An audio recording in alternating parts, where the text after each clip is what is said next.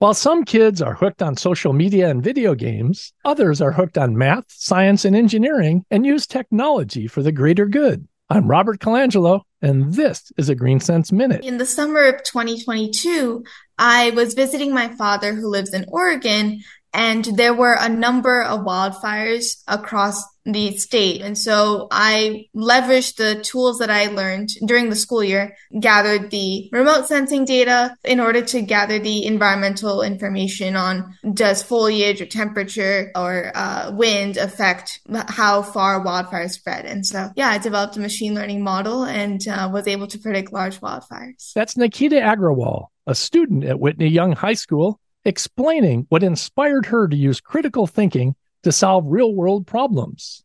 To learn more about this amazing high school student, visit greensenseshow.com.